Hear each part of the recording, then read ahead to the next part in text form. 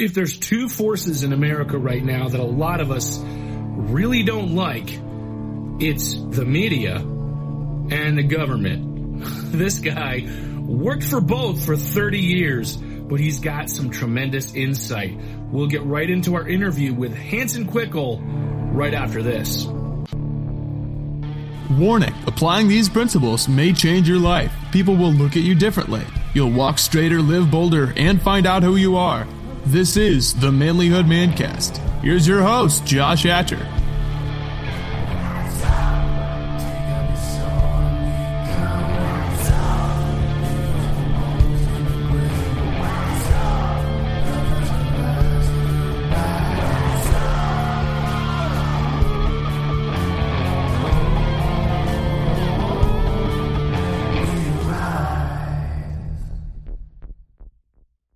Gentlemen, welcome to the Manlyhood Mancast. I'm your host, Josh Hatcher, and today's guest is Hanson Quickel. He was the broadcast media relations person for the Pennsylvania Senate Republicans for 30 years. And in that time, he learned a lot about the way the system works, a lot about what goes on behind the scenes with these politicians, and how it gets translated to the media. He's got a lot of thoughts on what's happening today and how things were different 20 and 30 years ago. We look forward to this interview. We're going to get right into it in just a minute, but before we do, let me invite you to the Manlyhood Man Cave, which is our private group on Facebook. It's a place where you can interact with men who want to be better men, who want to grow and learn and level up. And I encourage you to join that community on Facebook because I want you to join in with a brotherhood who wants to build you up. So please send a request. You have a couple questions to answer. We'll look at your request as it comes through, and we'll approve it. And you'll have the opportunity to introduce yourself and get to know the guys in the group. All of that being said, guys, lots of good things are happening here at Manlyhood. Stay tuned over the next few months as we unveil some really exciting things, some really great interviews, some great topics that we're going to talk about and discuss. I'm excited, and I'm glad that you guys are along for the ride. Without further ado, let's get right into our interview with Hanson Quickel. Hanson Quickel, it is great to have you on the show today. You know, you were actually a guy that I, in my radio career, really enjoyed kind of working with. We occasionally had a couple conversations, but most of the time I would hear your work and then play it on the radio for other people. But it's great to actually be talking to you face to face today. Great to talk to you. I'll any secrets you want to know about state government, just, I'm retired. I can tell them all. Awesome. We might ask some of those. And I'll be shot right after the show is over. Yeah, you'll get, instead of Hillary Clinton, it'll be Governor Wolf, right? Is that? Yeah, somebody will. Yeah, he lives about 5 miles from me. So yeah, we don't want to take off. We don't want to take him off. More likely it'd be the lieutenant governor there. What's his name? He's the scary. Yeah, he's more scary. Yeah. So you have worked in PA government, in Pennsylvania government, kind of as what is media relations is kind of what your job was? Yeah, I was the director of broadcast services for the Pennsylvania Senate. I guess I should explain briefly how this all works because people have really no idea, but each part of the General Assembly, the House, the Senate, House and Senate Democrats, House and Senate Republicans have their own communications department. Within that department, there are writers, there are photographers, there are graphic artists, there are radio people and TV people. So I worked for the Senate Republican side, and I had, on the Democrats, they had their own guy. So my stories were all interviewing Senate Republicans. I didn't interview any House members or anything like that. I gotcha. So then you'd interview them and then distribute it out to all of the radio stations and the media people that would take it throughout the state. Every station in the state I could get it to in each district.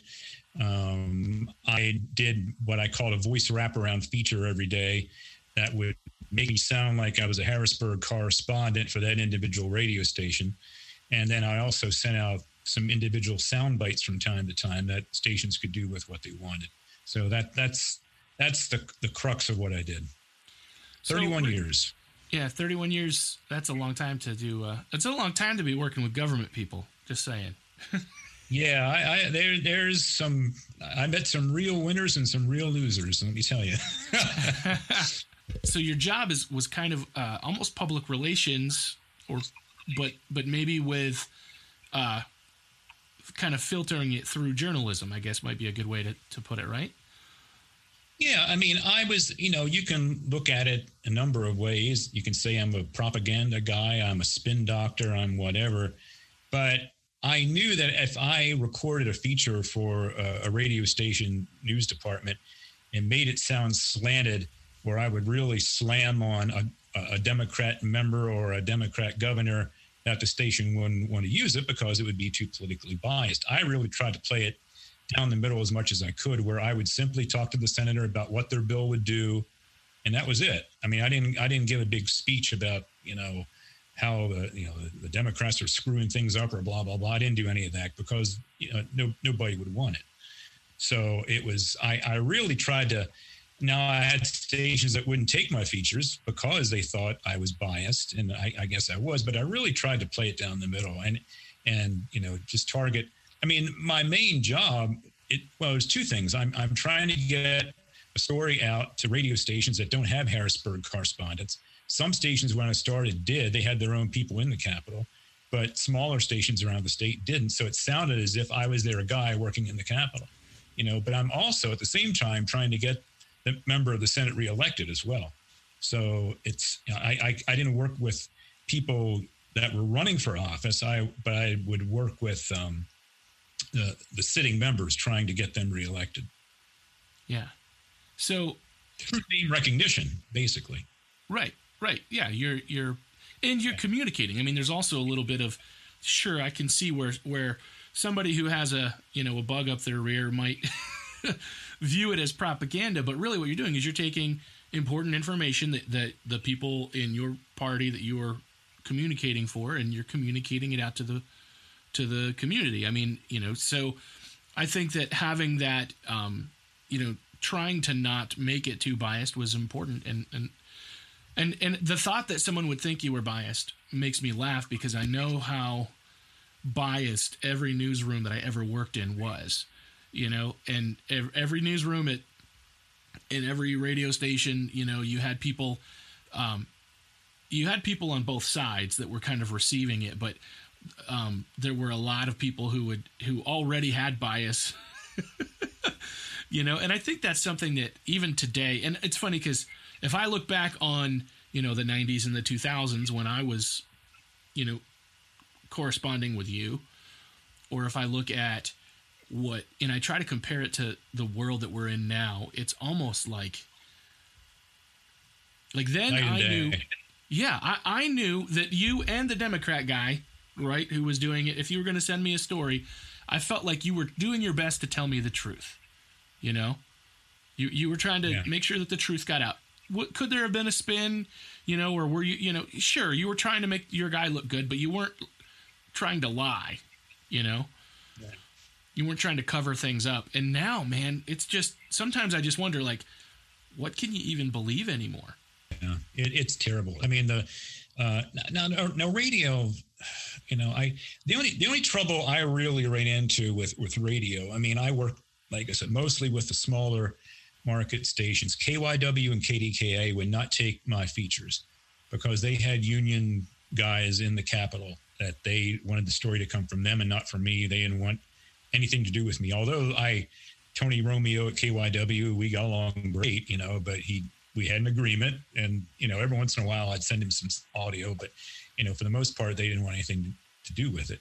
And then there was the one station that really got on my nerves sometimes was the NPR outlets. WITF was just flat out, you're a Republican, we hate you, don't even bother to send us anything, we won't use it, which I thought was ignorant. I mean, there of all the news people I worked with that station, and that's where NPR is kind of based in Pennsylvania, WITF in Hershey. There was one girl reporter, Mary Wilson, who I thought played it down the middle more than anybody, and she would actually work with me, and we had a good relationship. but most of the people that worked for NPR or that, associated with WITF were very liberal and didn't even want anything to do with what I was sending them. So that was unfortunate. I thought that was, and it's funny. It always amazes me how that they continue to get funding, because here you were supported, NPR, so on and so forth, but they get a lot of money through government funding. And considering how one-sided they are, I mean, if I was NPR, I'd be scared to death with, if we ever get another Republican president, Republican House, Republican Senate, I mean, I would axe their funding immediately. And I think people were afraid to, because when you think you're axing NPR, my God, you killed Big Bird, you Elmo hater, they immediately equate to the, the Sesame Street and all that stuff, but they are very one-sided with their reporting. Yeah. So I drive my wife crazy because I always turn the car to NPR when I'm driving. And the reason I do is because I like the production value that they put in the news, right? They take a lot of time to make it sound interesting. I like that they tell stories from around the world where, a lot of the other stations are very U.S. centric. So, when I'm listening to the national stuff, especially, you get some variety. But I'm going to tell you, I find myself raising my voice and cussing at the radio at least once a day, because, and I know, not all my listeners are going to line up, as conservative or most of them are probably going to be more conservative, but I'm sure we've got some guys who might align liberal or libertarian, which tends to be more conservative, but kind of hates both parties. Right. But I know that I think everybody is frustrated with being lied to. Now I was a news director at an AM station on a couple of different occasions, and I didn't really have any bias. I mean, I just read whatever I thought was the top story and what I was getting from Associated Press or United Press International, and there was no bias in even when I was in my 20s. I don't know. I was always a Republican, but I wasn't really leaning that much to one side or the other, and I always just played what I thought was the top story. And growing up as a kid, we had the rabbit ears antenna, and the best we could get was a couple stations. We get Walter Cronkite doing the news on one CBS, and then on NBC we had Huntley and Brinkley, who did David Brinkley, who did the news on NBC. And we never had any, it was just straight news up the middle. I never noticed any kind of political bias at all with those reporters, and now you've got to go, and it's to get it down the middle. I don't think there's anybody doing it down the middle. Yeah. Well, I feel like you almost have to ping pong both sides. You seek somebody out who's going to tell you their side and somebody on the other, and then you're kind of guessing. Yeah. I mean, realistically, what I do as far as TV news goes, I tend to watch the NBC nightly news, and then I watch a lot of Fox. Now, the weird thing is, you would think that me being a Senate Republican radio reporter for most of my life, I would have watched Fox News and Tucker Carlson and all that stuff. I didn't until like a year ago. I mean, until I'd say when COVID started, I started watching Fox, because if you may have seen in my Facebook post, I'm pretty adamant about medical tyranny, and I was just not seeing it. I mean, I couldn't believe nobody was asking Fauci the hard questions on NBC, CBS, or ABC. I'm like, for God's sakes, your reporters, ask the hard questions. And the only people that were doing it was Fox. So, or putting doctors on the air that were being blacklisted or taken off Twitter or losing their careers over this. If you disagree with Fauci, your career is over. And I just couldn't believe that the networks were letting him get away with this or letting this happen. So I started watching Fox more because of that, and that's kind of where I am today. I watch a little of both. I try to watch a little. I don't watch a whole lot of ABC or CBS. I try to watch the NBC nightly news from time to time, and then I watch a lot of the Fox shows in the evening. But I try to get both sides. I think what's happened in the past 8 years, I would say, is that wasn't happening when I was a kid, was the name calling, the direct lack of respect that the station has for, like that Fox has no respect for, CNN. They call each other names, they insult each other. And it's like, I worked with the Senate Democrat communications people. We got along great. Our TV people all got along great. We were all working we all got along, and there was never any, just meanness that's going on today with the media. Well, I think even the congressmen and the the senators, I think they even mostly got along with people, even though they disagreed with them on the floor. I mean, I think even today, I think it's starting to get more vitriolic, but I think that, people can work together, but there's something that's happened, like you said, at 8 years, I think maybe even a little longer, but especially that time frame, man, things have really shifted, and I don't know, I think it's disheartening. It is. I mean, and unfortunately, I say I'm a Republican, but the name calling all started with Trump. I mean, it did. I mean, he was the first guy that started calling people an idiot or a moron, or you're fat, you're thin, you're what, the name calling really started with him. I mean, I prefer his administration over Joe Biden's, but the name calling and the nastiness really kind of started under Trump. I mean, I don't recall it as much, at least under Obama, as I do with Trump. That's one thing about Trump I don't like. Yeah, I would agree with you there. I think he tended to run his mouth when he probably should have just smiled and nodded. Yeah. But, at the same time, there's things that happened behind the scenes that seemed to be pretty divisive, I think, in the administration before. I think Obama tended to have a certain amount of class in front of the camera, and I think that, I can respect that about him, but I do think that there was, some pretty shady stuff happening behind the scenes. So I will say this, you may know more about that than I do, because up until recently, I mean, when I was working for the state Senate, my whole focus was on state Pennsylvania politics. So if people ask me a question about what was going on in the world, what's happening in the Ukraine, I have no idea, because I wasn't watching it at that point. Right. Well, when I was doing local journalism too, that was kind of where I was at. I'd hear the news every, for 4 minutes once an hour. But when you're focused on, this is what I'm paying attention to the Senate here, and I can understand that. What I mean, 8 hours a day of, if you're doing that job for 8 hours a day and you're trying to keep track of, I mean, I could give you a bill number a lot of times on different, it's like, oh, that's Senate bill so-and-so, and that's so-and-so's bill, and to get that wrapped up in it, and then to go home and watch even more news. Nah, I didn't want anything. I just wanted to go home and watch, Mr. Ed or whatever. I didn't want any part of any more, but now I have more time on my hands and I can watch some of this stuff. So maybe I'm wrong. Maybe it was happening. The name calling was going on prior to Trump, but it just seemed like it happened more in the past in that administration, where it really started to get nasty. Well, and I think it definitely didn't help the dividedness that we have. No. I think that's definitely something that has just continued to grow and makes it very difficult, So, in your time as what was the official title? The Director of Broadcast Services. Everybody called me Radio Guy.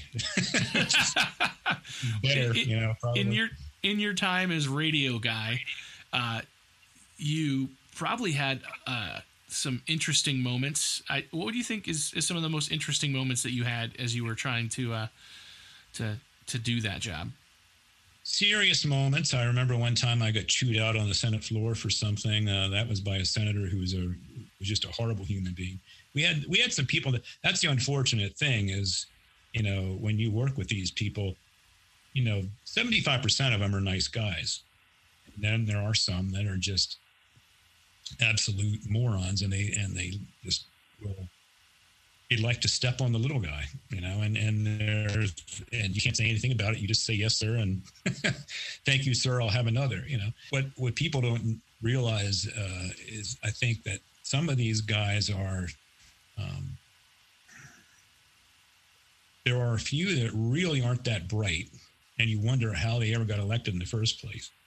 And there are others that are very, very intelligent, and you really enjoy, having conversations with them. But you can tell that in a lot of cases when a member gets elected, when they first come into office, they're a lot nicer than they are as years pass, because as eventually they all get told how wonderful they are. Oh, yes, Senator. Yes, you're a wonderful Senator. And their head keeps getting bigger and bigger and bigger. And soon, you call them for an interview and they don't have time for you anymore. They're meeting with this guy or that guy. Whereas when they first got in office, you could give them advice and say, hey, when you're talking to this person, maybe you ought to try this.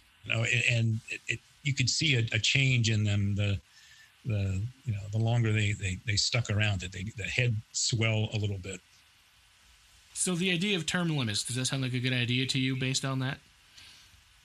I don't know. I'm kind of up in the air in that. I don't know if term limits is that. I would rather see campaign finance reform, to be perfectly honest with you.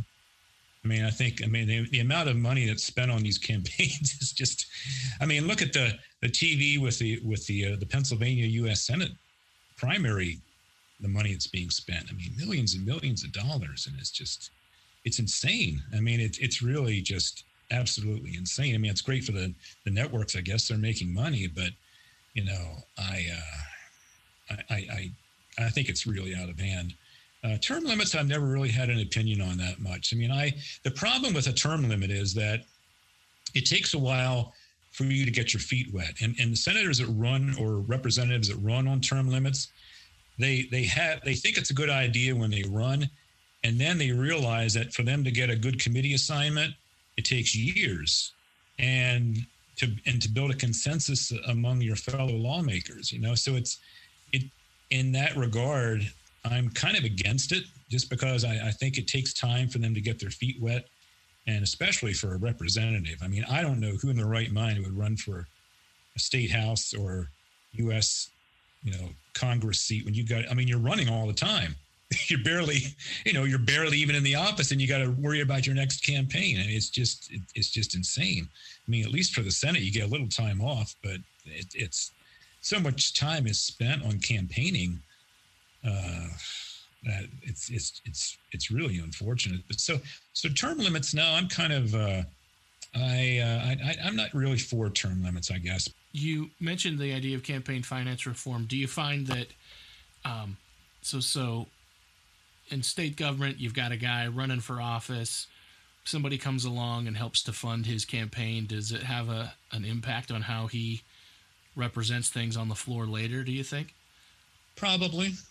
I think it's hard to, when you were being backed by, let's say you're getting money from Marcellus Shale, for instance. You're getting money from the Marcellus Shale industry. Well,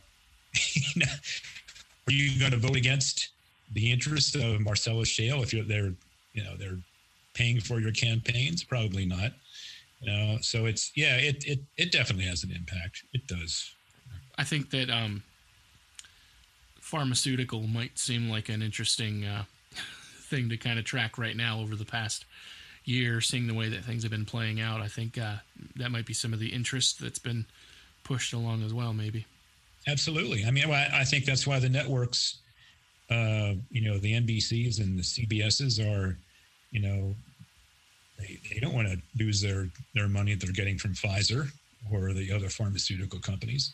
So they're not calling it up the middle, whereas I don't think Fox has any. Seems like most of their ads come from the MyPillow guy. He seems to be finding a station all on his own. But I don't think they're. And if they did have any pharma ads, they would have pulled out by now, because probably after big pharma more, but with the major networks, and there's interest in China too. I mean, they don't want to make China angry because a lot of these companies have ties to China. So it's more than ever about money. It's just money, money, money. And it's unfortunate that so many people just believe everything they're told without having a sense of, well, wait a minute, that doesn't sound quite right. Maybe I should go to another source and find out if this is really true. And with what's happening with social media, with being unable to speak freely, because of that, all these other news sources have popped up, like Substack, for instance, where journalists who left their local paper, which they thought was biased, are now writing their own material, and under a subscription. So there's all sorts of other avenues have popped up because of the bias, I suppose, of the what you call the liberal media. That kind of reminds me of something else that I think a lot about. So I'm a conspiracy theory enthusiast. Now, that doesn't mean I'm a conspiracy theory believer. It means I find them interesting, right? Mm-hmm. And so, that journalist in me will hear a conspiracy theory, and then I'm like, okay, where does this come from? Like, what was the thing that happened that made somebody believe this crazy conspiracy theory? And when you dig in and then you look, you sometimes can find a court document or a declassified document, or you can find an old news story that was out there, and you can actually start to see, all right, this is where this came from. Like for an example that's been around a long time is, remember all the email forwards about the people that died after the Clintons, if they had association with the Clintons, and, so you go back and you can see like Vince Foster, died of suicide in his car, and the whole thing was suspicious. So people took the suspicion and then they turned it into a theory. I often start to wonder, like how many, some of these theories are ridiculous. The idea of, Joe Biden sacrificing babies in the basement of a pizza place, that's ridiculous, but I often wonder, like, what's the nugget of truth behind why this resonates with people, and I think that that's a dangerous thing with the journalism kind of going where it's going, where people are just starting a blog and putting it out there, because you can't argue with them. You can't really find the truth. It just amazes me how, even the White House press corps, when Biden did his 2-hour, press conference, there was areas where he wasn't asked, nobody even asked a question about the border or Afghanistan, there was areas or crime in cities, the press just avoided it completely. And it's incredible to me how the reporting has gone downhill. When I started in Harrisburg, we have what we call the media center, which is, I don't know if you've ever been to the Capitol Media Center, but it's like stadium seating almost, and then there's a stage, and the governor or senators would have it, and there would be reporters everywhere. And as years went by, fewer and fewer and fewer reporters showed up, but they would just boom, boom, boom, and ask questions of these guys, and there was no punches pulled. You if you had it on your mind, you asked the question. And I watch these Capitol or these White House press conferences now, and I'm thinking in my head, well, why don't you ask this? But they don't. I'm thinking even the whole. I'll give you an idea. The one thing that just confounds me more than anything else with COVID, you got Fauci on one side. I am science. Follow the science. Vaccines are the only thing that work. And then you got Dr. Peter McCullough and other doctors on the other side that say, wait a minute, these treatments work. Why are you blocking? Why can't people get these treatments? Why, would you imagine the ratings if you had Fauci debate one of these frontline doctors on a network show for an hour? I mean, it would be colossal. Put him on Rogan. I just can't believe it. I mean, after 2 years of this, nobody's thought of this. It's like, why isn't this being done? It would answer so many questions for people. But obviously, I mean, they had a hearing at the Capitol the other day where doctors were talking about different treatments, and Fauci was invited and he didn't show up. And I'm sure that, if he did, he'd probably be embarrassed. But still, I would love to hear, why does everything that be so hush hush? Why can't, if Fauci's right that all these treatments, ivermectin and what hydroxychloroquine, well, it's all hogwash. Well, then get up and tell the American people it's hogwash, and you give me some scientific data that proves it's hogwash.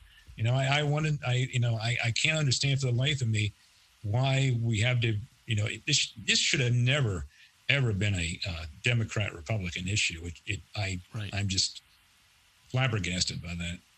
Well, I think that's what's happened, is that everybody is taken their position and dug their heels in the sand. And look, I mean, we know it's a real virus. I have friends that have died from having COVID, although, we could question whether they died from the COVID or the treatment they received in the hospital, or, some of them didn't have any comorbidities that we knew of, but that's a factor as well. But it's a deadly virus, right? And so we have to approach it from that perspective. But the problem is, like, you feel like they're just not being forthcoming, because every minute, you've got one side or the other is lying, and when I'm looking at it, I see what makes a heck of a lot more sense coming from Dr. McCullough and these doctors who are doing things and looking at it and saying, and as soon as they say something, then they get silenced. It just doesn't make any sense to me. The one thing I'm a big proponent on is vitamin D. Now, Fauci was asked about vitamin D at one point, and he said, well, that's not going to stop you from getting COVID. And it's true, it's not.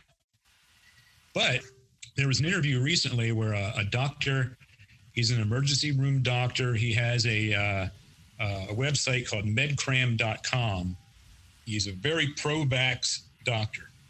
And he said, they asked him about it, and he said that of the people he's treated, he can count on one hand the number of patients, vaxxed or unvaxxed, with vitamin D levels over 30 that he's had to put on oxygen. And I had my vitamin D tested last year. It was 75. So I'm not afraid of it. I mean, I've never had it. I was exposed to it already. I didn't get it. Maybe I'll get it one day. I probably will.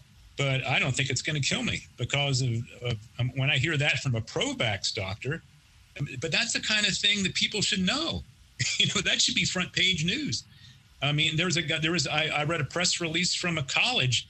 I can't remember. It was University of, I'll just say Oklahoma.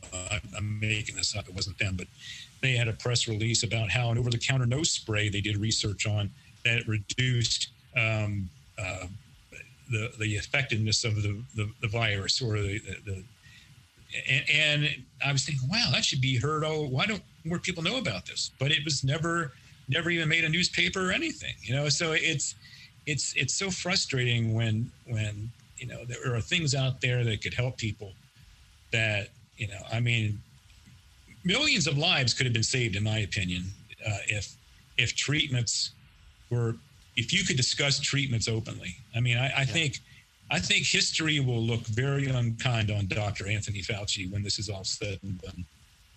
I agree. Like I said, that little bit of a conspiracy theory enthusiast in me often wonders, is there something else going on here? Because it doesn't make any sense. No, the dig your heels in the dirt and stick to this notion that the vaccine is going to solve all the problems when it's not. That just, it doesn't make any sense to me. There's got to be something else going on.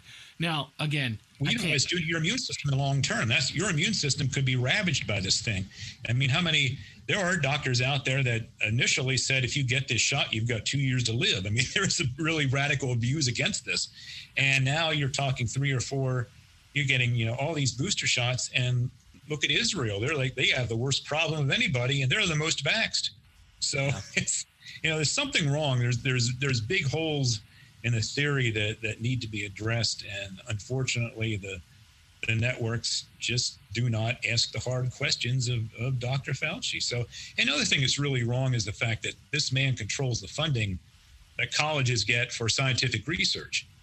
So do you think, and I'll give you an example of what happened here locally, where a local doctor was coming on one of the area radio stations, and he was giving updates on COVID. And he was very pro-vax all the way along. Everybody get your vaccine. And one day they asked him about booster shots, and he said, well, I don't know about that. It sounds like a way for, big pharma to make some extra money. Blah, blah. He made some kind of remark like that, and that was the last you heard from him. He was he was not on the radio again. Now, he was associated with Penn State, and I'm sure somebody said, Doc, we're going to lose our funding if you speak up about this. So that was the end of that. He was never on the radio again. He still hasn't been. So that's another thing that's really wrong about all of this. Well, and I think it comes down to the idea of, they say trust the science. And that's a good concept. That's a good idea. The problem is what they want you to do is they want you to worship the science because, science should be allowed to be questioned. That's what science is, I don't know. And it's the same thing. We see the same thing with climate science, and we see the same thing with anything else. A scientist, when you talk to a real scientist who does scientific research, they will tell you, we don't really know anything about anything. Our job is to figure it out, and we figure out little glimpses, and then we do it again, and it's different, and it changes. But by the time the scientists publish something in a journal and it gets into scientific journalists and then it gets to politicians, I don't know, we get something completely different. Well, personally, and here's this is kind of a shame about politics too, where, I remember years ago when Bob Casey was the governor of Pennsylvania, the old Bob Casey, not the U.S. Senator Bob Casey, but Bob Casey, the governor, where he was a pro-life Democrat. Now, how many times have you seen a pro-life Democrat? You don't see any pro-life Democrats anymore. They don't exist. And unfortunately, with politics these days, it's like everybody's got a side to be on. Like I'm a Republican. I do believe there's climate change going on. Do I believe that we should, like the governor of California is, going to ban lawnmowers, another year, gas power. Well, for God's sakes. Meanwhile, in China, they got coal plants all over the place. They're just pumping the gas into the atmosphere. And what are we going to do about that? Nothing. So why should we stop mowing our lawns when China is pumping coal into the atmosphere? So you can't, you can reduce contaminants, but you still, if you want to go, if you just go with giant windmills all across the country, we're all going to freeze to death in the wintertime. You need some other forms of energy, and you can't, the fact that, ending the Keystone XL pipeline, I think that was Biden's, first mistake from day one. We can reduce our, damage to the atmosphere, but you can't just stop everything all at once and go to another form of energy. It doesn't work like that. So in that regard, it's hard to or gun control. You can, if I'm a Republican and I say, well, I don't think people should be allowed to carry AK-47s, but I'm okay if they carry a rifle and a shotgun or a revolver, then I'm not going to be looked at very highly in the Republican Party. I'm not going to get any money from the National Rifle Association or anybody else for that matter. Or my party won't look very highly upon me. So there are certain issues where it's tough to be, you have to be on one side or the other. And I think we could use a few moderate Democrats and a few moderate Republicans, Well, when I talk to real people, I know that's you having worked with people in Congress, you probably see more of the real side of them. But, when I talk to people on the street and you start talking about the actual issues, I live here in Bradford, Pennsylvania, and there's not a lot of Democrats here. But when you talk to a Democrat and you start talking about the issues, I'm talking to my friend who's a Democrat, and he's pro-gun, and he thinks that, he's very pro-Second Amendment. And then you start talking to him, and you find out he's also pro-life, although he has a lot of compassion for the women in that situation and wants to see, see us have some better programs to help them in that situation, but he's pro-life. And then you start talking to him, and sooner or later you realize that all of the standard boilerplate platforms that the Democratic Party has, this guy doesn't agree with any of them, but he still identifies with the party. And I see the same thing with Republicans sometimes. I think I'm almost convinced that in most of the populace, we may have a lot of things we agree with on our party on, but I don't think any of us are truly 100% on one side of every issue, Yeah, I don't think that. I think the common man is. My dad was a Democrat, but he didn't vote Democratic all the time, and I don't know. I wish there were more, more moderate politicians, but unfortunately, they're because they want to get money. They need funding for their campaigns, which goes back to campaign finance reform. I think it's you have to please your backers, even if you maybe deep down in your heart don't agree with them. Yeah, I think that's part of the problem. That makes sense to me.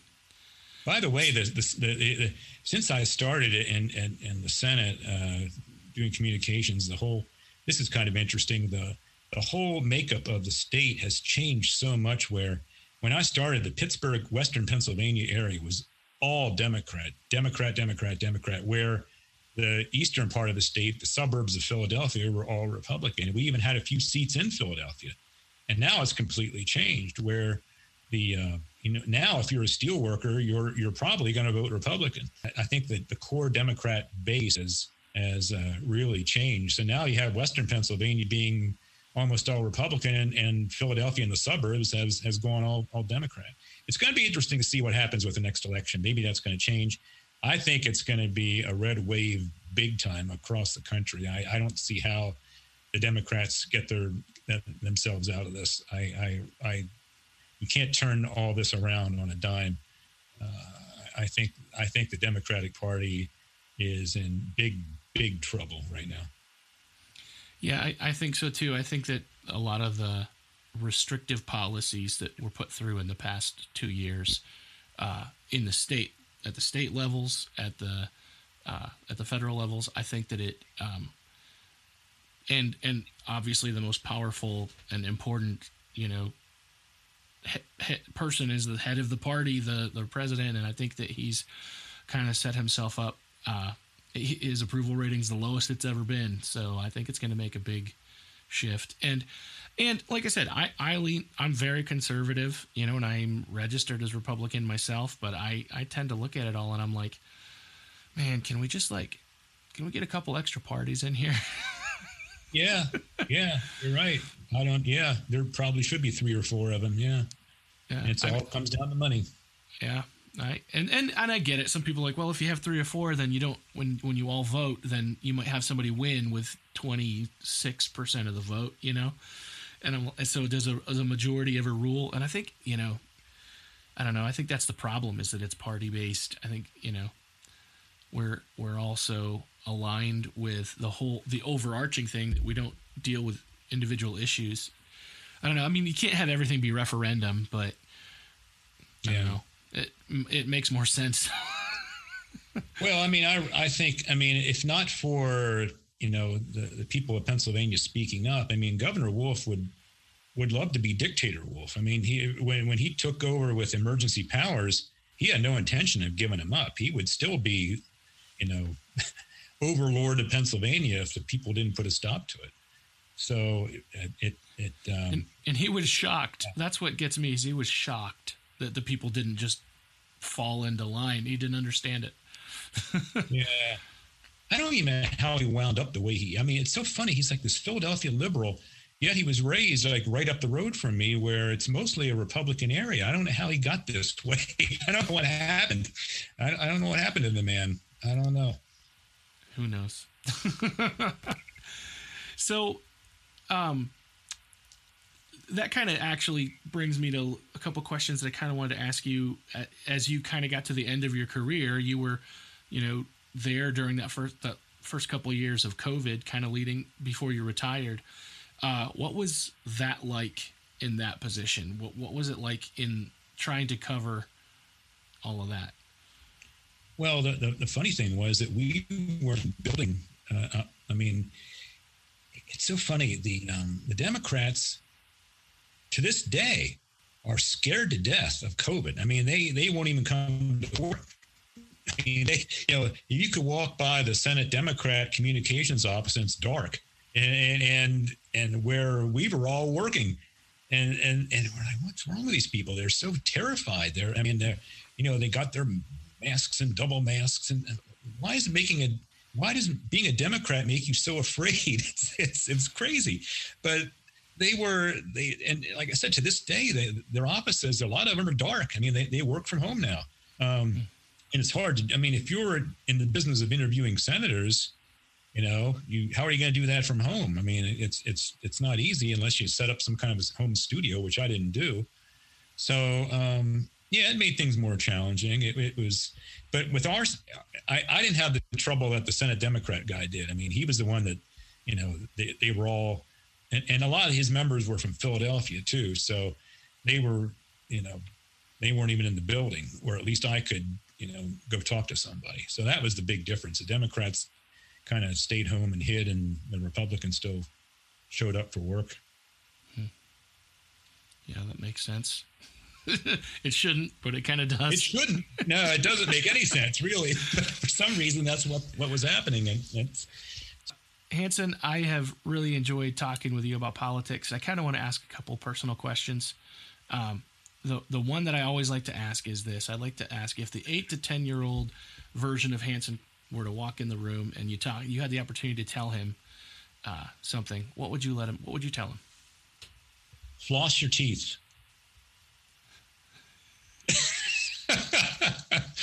I'll tell you a story. I used to stay over at my grandma and grandpa's house when I was a kid, right? I was like, 6 years old, 8 years old. And next to their house was a general store, like an old-fashioned general store. And the one whole row was filled with candy, like just candy. And my grandma would give me money, and I'd go get candy. I'd just sit there and candy. I have had more dental problems in my life. I mean, you name it: root canals, replacement teeth, gum surgery, everything. If there's anything I could tell myself, this sounds ridiculous, I would say, for the God's sakes, man, floss your teeth, brush your teeth, but stop eating all that sugar. It was so much pain and so much money lost. I think of the thousands of dollars I cost my dad or in myself, just because I was too lazy to take better care of my teeth. So that has nothing to do with politics or anything else. But that is the one thing I would, if I could go back and, tell myself something when I was 8 years old, it would be, for God's sakes, Hanson, take care of your teeth. I think that's excellent advice to tell a young boy. So I think that's really cool. Well, luckily I was on radio, and I never had any desire to be on television. So I could, when I was on radio, my teeth were not good. And I got some fixed since then, that's what I would tell myself. So I had this, I don't know why it was, but I went my whole life without any cavities. And so I think I kind of slacked a little bit myself. And then I went to people like you. And then I went to the dentist as an adult. I'd been to the dentist my whole life. I'm my, I think it's probably 36, 37. And I went in and they were like, you have 8 cavities. I'm like just in the matter of a year, 8 cavities opened up. And I'm like, okay, this is not good.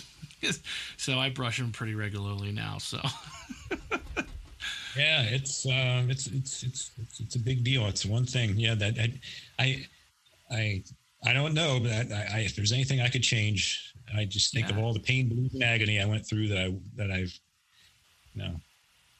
could have avoided. And because our podcast is definitely about personal development for men and helping men be better men, what is your advice for the men that are listening today? Oh, I would just say, don't be afraid to show your feminine side.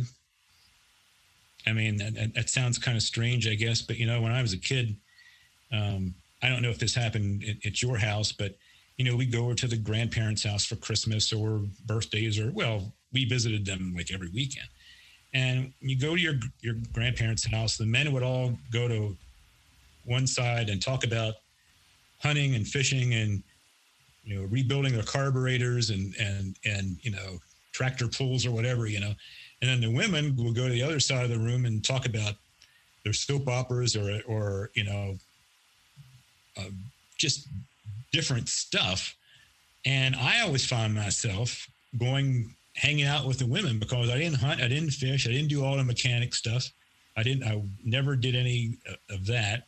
So in a lot of the ways, I guess you could say, Hanson was a girly man because he didn't, do the stuff that's equated with being a manly man, doing the hammering nails and fixing stuff and so on and so forth. I just wasn't any good at it. I was lucky I graduated from high school. Just to get through metal and wood shop was just, it was awful. I wasn't, I still love sports. I like movies for men who like movies just like anybody else. But for some reason, I had that other bit of a gene or something where I enjoy a conversation with a woman probably more than I enjoy a conversation with a man. So I would say, you have to, it's an old cliche, be in touch with your feminine side, but that's what works for me, I think. Yeah, I get it. I kind of tend to think that men have a masculine side only, but I think that means that we can have a variety of interests, right? So like, I agree with what you're saying. I just word it differently, but I agree with your thought because, like I like to sew, and I like to, like to write poetry, so I get it. So did I. I get it. Yeah. When I was a kid, I'll tell you this one quick story about what happened to me when I was a kid. I used to like to write poetry. Then when I went to high school, I discovered journalism, and I was the associate editor of my school newspaper. And they had a writing competition. The York and Adams County Press Association had a competition where if you won an award at this competition, you were supposedly guaranteed a job at your local newspaper. So I entered. I won third prize for sports writing, and I call the newspaper and say, "Hey, I won. What's my job going to be?" And the guy goes, "Well, how fast can you type?" And I said, "Well, I don't know, maybe 25, 30 words a minute." He said, "Well, I'm sorry, but you can't work here unless you can type 50 words a minute." Click. He lied to me. Blatantly. So at that point in my life, I'm thinking, well, now what am I going to do? I all this time I'm going to be the Pulitzer Prize winning whatever, and now I know, but newspaper's going to hire me because I can't type fast enough. So that's when I had the whole career change and wound up going toward radio. So that it changed my whole life. If I could type a little faster, I probably would have never gotten into radio. I love it. That's a cool story. Yeah, it's crazy. But yeah, I think that's really good advice though for men. I mean, to not be afraid to express the things, be who you are and don't, have a good conversation with women and don't be ashamed of that, like don't be ashamed of giving your kids a kiss on the cheek, I think, I think there's really good advice there, man. Yeah. I'm not afraid to tell you, the older I get, I cry at movies or cry. I mean, I can't, any hint of sadness in a movie now, I start crying. So it's like, I don't know what happened to me in the last few years, but I really become more weepy eyed than I've ever been before, like, Like when Iron Man died in the the Avengers, I'm crying. I got Spock died in Star Trek Wrath of Khan. I was crying. So I don't know. The older I get, the more weepy I get. I don't know what's going on there. It must be some kind of a male hormone thing. I don't know. Maybe it's just. I don't think it's a bad thing either, man. I think it's a good thing. So. Hey, I have really appreciated having you on the Manlyhood Mancast and talking about politics and journalism and your experience. And I definitely have appreciated it, my friend. Thank you. Thank you very much, Josh. A lot of fun. Thank you. Goodbye. Awesome. Thanks. Thanks so much, Hanson Quickel, for that tremendous interview. I have been working with you, like we said in our interview, for a long time, and I'm really grateful that you took the time to be on the Manlyhood Mancast today. Listen, those of you who want to follow up, want to learn, want to discuss, want to vent, anything, hop on the Manlyhood Man Cave, leave us a comment. If you like this podcast, please leave us a review at iTunes. Please subscribe and like and comment at YouTube.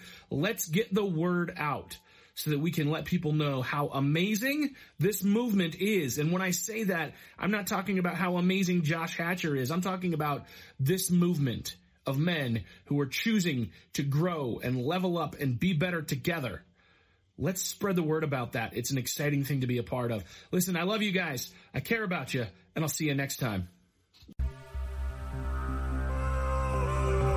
If you want to be a better man, check out our website, manlyhood.com, for blogs, videos, and more from our Manlyhood team.